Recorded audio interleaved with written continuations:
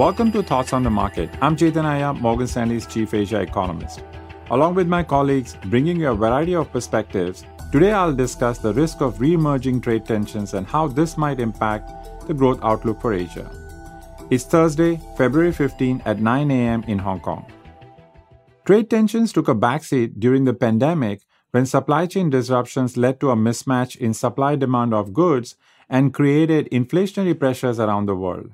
However, these inflationary pressures are now receding, and in addition, there are two developments that we think may cause trade tensions to emerge once again.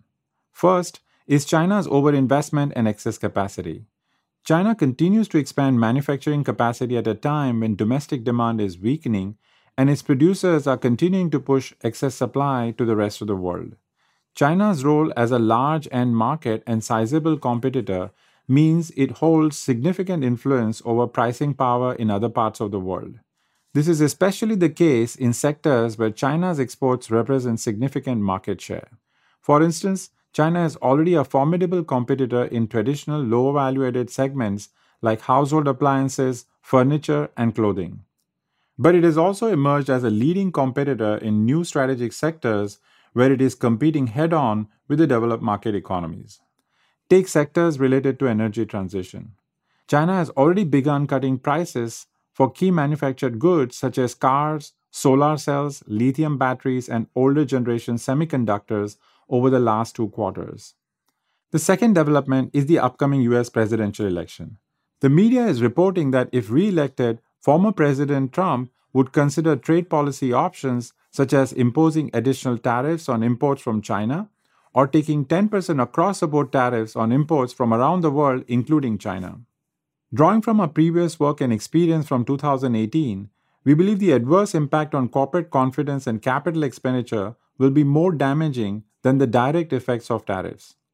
The uncertainty around trade policy may reduce the incentive for the corporate sector to invest. Moreover, this time around, the starting point of growth is weaker than was the case in 2018, suggesting that there are fewer buffers to absorb the effects of this potential downside. Will supply chain diversification efforts help provide an offset?